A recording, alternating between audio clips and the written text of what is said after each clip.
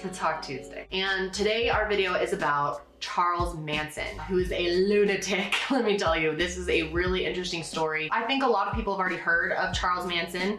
I definitely have, but I didn't know anything about the story, to be honest with you guys, before I researched for this video. Charles Manson died last weekend, November 19th.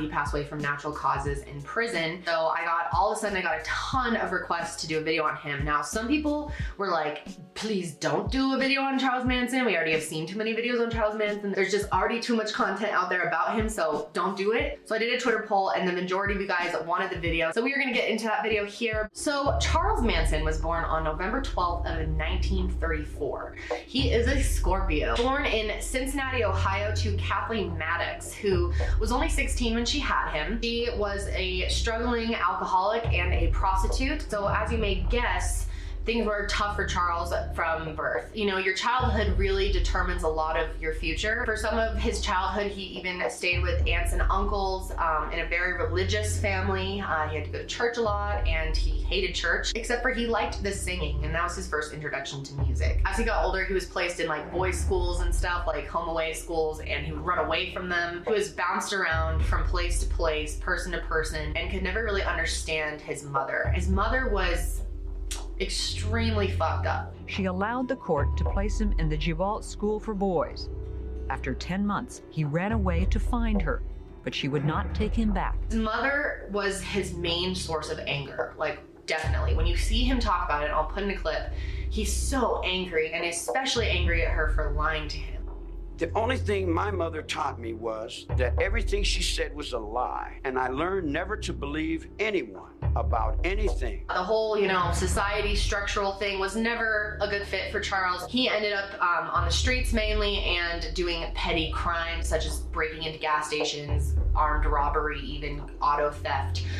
So I don't even know if those are considered petty crimes, but yeah, he ended up in jail pretty young. He was still just a teenager when he started spending time in prison in 1951. However, he was such an evil genius that he ended up figuring out the whole prison system really quickly. He realized how he could become a model prisoner for everyone else and be treated much better. And so he was like the best prisoner in there. He was honestly doing pretty well in jail, had really built a life. I think for a lot of people whose lives are completely unstructured, just chaotic, their parents just never had their shit together. I think a lot of people like that end up in jail and they end up liking it because it is the only thing that's ever been structured for them. There's rules, there's a place to be at every time of the day. In prison, he got really into music. That's where he first discovered it, and he would write songs all the time. He even took classes in prison, and one of the ones he did really well in was the Power of Positivity class.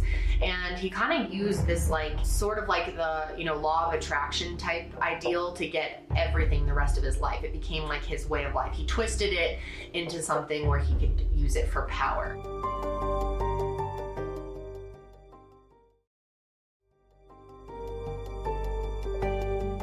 He went into jail when he was 16 and he didn't get out until he was 32. Now think about that. He has been in jail more than half his life at that point. So when it was finally time for him to be freed from prison, he actually wanted to stay there. He even asked if he could stay in prison because it was the only home he'd ever known. It was he became so used to jail that it was his world. He wanted to be there, and it wasn't like there was anything waiting for him on the other side. Who knows where his parents were, mom, let alone dad. And it's not like he had kids or a lover to find. So he was kind of just thrown back into the world. But he was finally released from prison on March 21st of 1967. But most of the time in between jail and the start of the cult is there's so much information on it. I can't really explain everything he did during that time, but he was all over the place. He even touched in with Scientology at one point and then decided it was too whack even for him. He got married at some point. Eventually he decided that he wanted a family, and Manson never had a family. Like I said, he was abandoned. He had serious abandonment issues. He decided to make his own family. He literally called it the family. He was in California at this time. He went back and forth mainly between Los Angeles and San Francisco, and he would prey on women and men who were also kind of misfits, who never felt like they fully belonged. Some of them were from well-off and decent families, but they never felt heard. He made women feel special and beautiful and wanted. Back then he was very charming, didn't look the way that he has recently. He could play guitar. People were very interested in him, women especially. I was living at the beach with my sister, and she came home and said to go down to a friend's house, which I did, and Charlie was there, and he was playing the guitar, and so I was introduced to him there. That night, we slept together.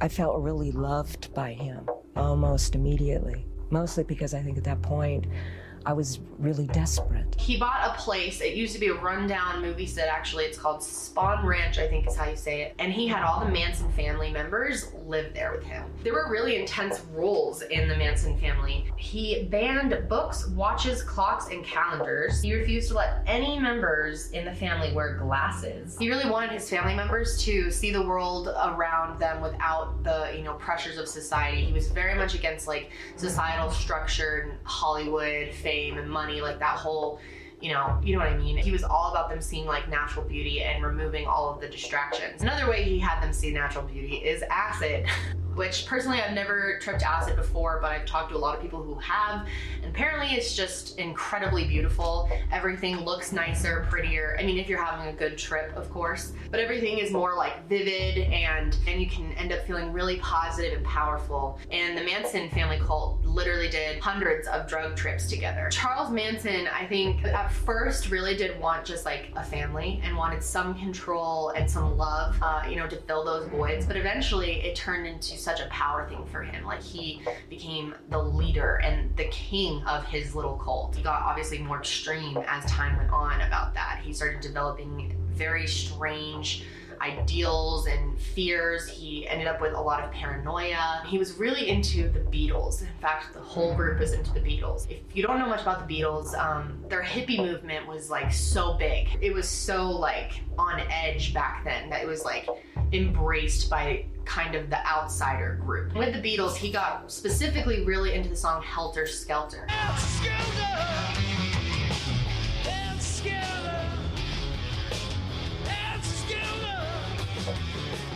Helter Skelter to him kind of took on a new meaning. He described Helter Skelter as like an incoming war that was going to happen. He was sure, he was almost acting as if he was a prophet. He became very interested in the book of Revelations, the Bible, about the end of the world. He was all about the apocalypse, the world's gonna end, Armageddon type deal. Started to really use that as a power with all of his followers. Started kind of scaring them. And all of them were pretty delusional. They thought that the Beatles were also fans of them. One time they even did an interview with Rolling Stone magazine, and during the interview they were like demanding that the producers call the Beatles for them. And like it was really bizarre. They really thought they had this like crazy connection to the Beatles, and that the Beatles music was all encoded with these messages like directly to them. It was super, super bizarre stuff. And they also had a very strange connection to the Beach Boys, which I don't think most people know about this. So Dennis Wilson, one of the Beach Boys members, in early 1968, Dennis invited two girls back to his house with him. The girls that he picked up were part of the Manson family, and they ended up bringing him back to Charles Manson. And Charles always wished his music, because he was very into music and he was talented, and he always wanted his music to become famous. He wanted to become a famous singer-songwriter. So when he came across Dennis Wilson, who was a successful guy with all these connections, he was very interested in him. And at first, Dennis was like super into it. He started making connections for him. They started writing music together. He introduced him to a record producer. I will learn, and I know I could never learn not to love you. Come in, now closer. And apparently they had produced an album with 10 different songs on it. They had spent tons of time together working on this album. It never went anywhere. You still can't find it to this day. And eventually Manson felt kind of betrayed or wronged by this record producer that was working on this record for them, and like freaked out and got in a fight with Dennis. When they decided it wasn't going to work out, and Dennis decided to bail on the project, and at one point Manson grabbed a bullet and showed it to Dennis and said, every time you look at it, I want you to know how nice it is that your kids are safe. Basically threatened his whole family, and Dennis was not having any of that. He freaked out and beat the shit out of Charles Manson, dude. Wilson left, the album blew up, nothing ever happened with it. He said he never wanted to see Charles Manson or be involved in the Manson family again, and after that he refused to even talk about the whole situation. So interesting little side note there. But that is what really made Manson so angry, what like lit the fuse even more than it already was, especially with his hatred towards Hollywood and musicians and successful people and, you know, just mainstream, I guess.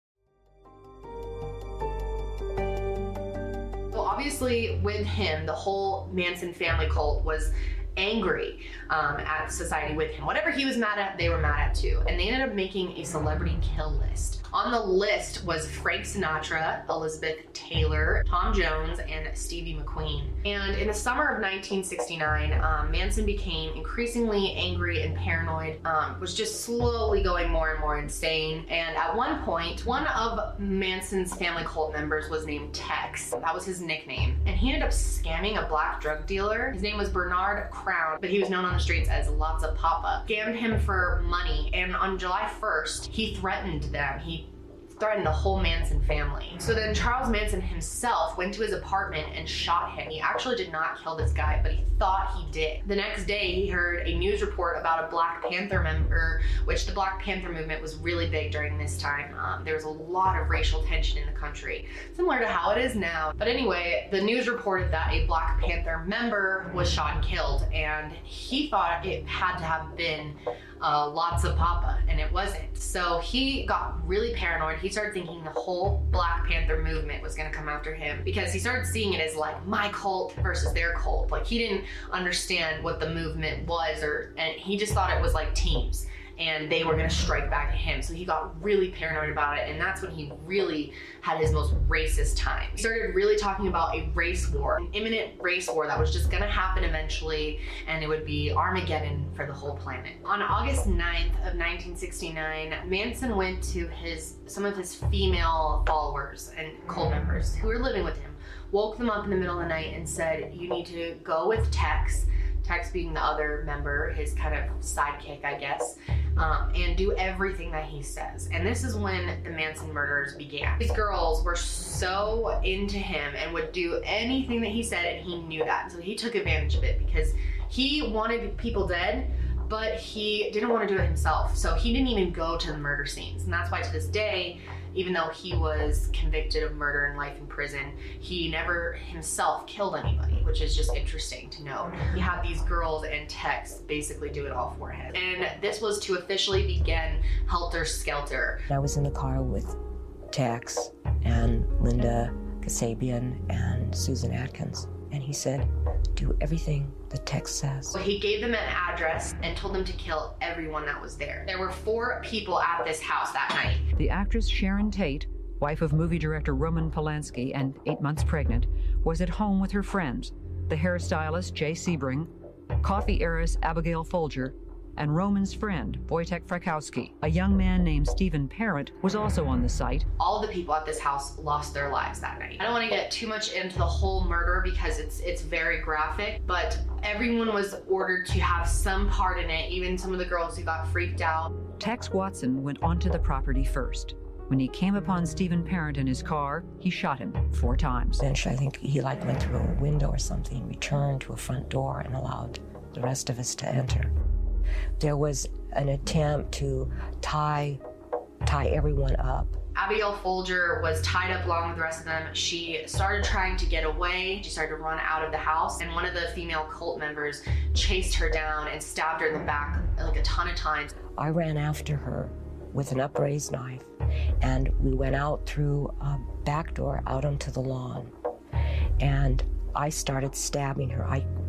I ran her down, and I began to stab her. I remember her saying, I'm already dead. It was awful. It was really, really brutal, especially for the time. And they took their blood and wrote on the walls with it, "Death to pigs." They wrote on the refrigerator, wrote "Helter Skelter" there too. And it was just extremely brutal. Next morning when the maid came to work and obviously came across a horrible scene. And Roman Polanski, who is famous in Hollywood, was also accused of killing his wife. Everyone thought it was him for a while, and he went through hell. He was just a weird dude though, so it was kind of an easy person to blame, but the cult got away with it at first. Like, literally the next evening, Manson decided to send the same group of people plus 2 other members with text to another address and was ordered to kill everyone there. And this was the home of a supermarket executive, and his name was Leno LaBianca, and his wife was Rosemary LaBianca. The Manson family arrived at the house, went in, and killed them both brutally, stabbing them tons of times. Tex turned me around and handed me the knife, and he said, "Do something," because Manson had told him to make sure that all of us got our hands dirty. And I stabbed Mrs. LaBianca in the lower back about 16 times. Another just brutal killing.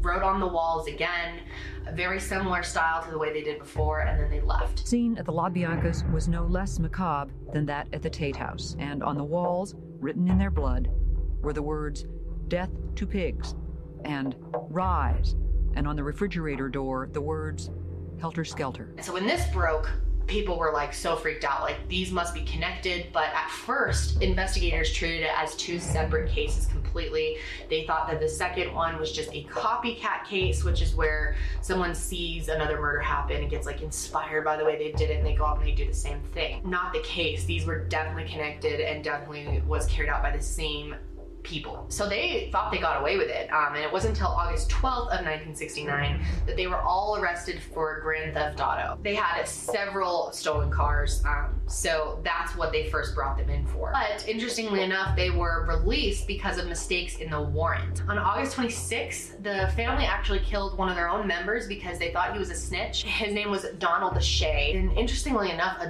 dorm mate of one of the Manson members overheard her talking about the whole thing and killing him and stuff, and she reported to the police. Once she was in custody, she started talking about everything they had done, the LaBianca murder, Sharon Tate, everything in jail, and her stories were retold by other inmates that listened to her, and they told the police, probably to get some type of like plea bargain or something. That's what really unraveled the whole thing. After that, they arrested all the rest that were involved. They were able to connect them to both of those murders with DNA evidence, and 4 months after the crimes were committed, they were finally charged. Now, this became such a huge topic of debate because Manson himself never killed anybody, but he forced these people to do it. He's the cult leader, so what responsibility does he have?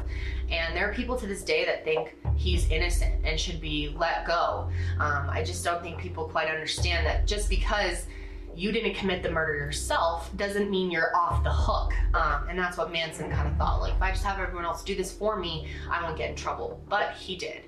And court was a disaster and such a spectacle for the whole country that was watching this. Prosecutors really went after Manson also for his words of wanting to start a race war, his hatred towards the Black Panther movement, and that's what they really used in their defense. He tried to claim that he was innocent throughout the whole thing, and he completely orchestrated. He still had control over the women after this. He would tell them what to do.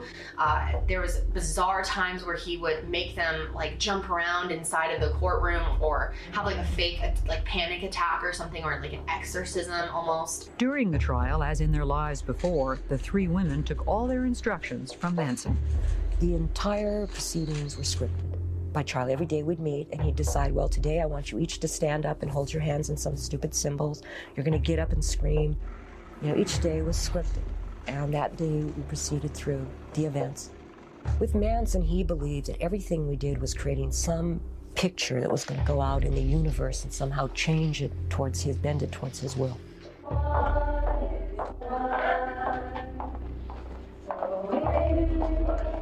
He even got so angry at one time that he even launched himself 10 feet towards the judge. At one point, he decided to carve an X into his forehead to symbolize his removal from society, that he was no longer part of society. And the girls, he made the girls do it as well. They literally all carved X's into their foreheads during the trial. President Richard Nixon spoke of Charles Manson in a speech on August 3rd. Here is a man who was guilty, directly or indirectly, of 8 murders without reason. Here is a man yet who, as far as the coverage was concerned, appeared to be rather glamorous. But in January of 1970, everyone that was being prosecuted was declared guilty, even Manson, given life in prison, all of them. Jury found each defendant guilty of conspiracy to commit murder and murder in the first degree. In a separate trial, Tex Watson was also found guilty and sentenced to death.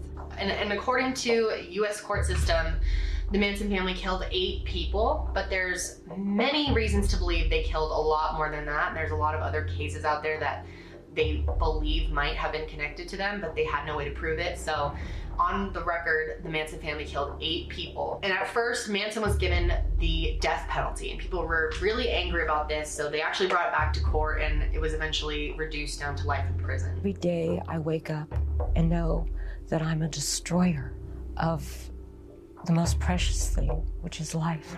And living with that is the most difficult thing of all. And I do that because that's what I deserve, is to wake up every morning and know that. So recently, November 19th of 2017, Charles Manson passed from natural causes. In his most recent prison mugshot, Charles Manson looks every bit the crazed killer and cult leader who shocked and fascinated America in the late 1960s. Most famous victim was actress Sharon Tate, the 26-year-old pregnant wife of director Roman Polanski. That is going to be it for me today, guys. Thank you for joining me for another episode, and make sure you follow the show on Spotify and Apple Podcasts. It really does help me out. If you want to watch the video version of this show, you can find it on my YouTube channel, which will be linked, or you can just search Kendall Ray. I will be back with another episode soon, but until then, stay safe out there.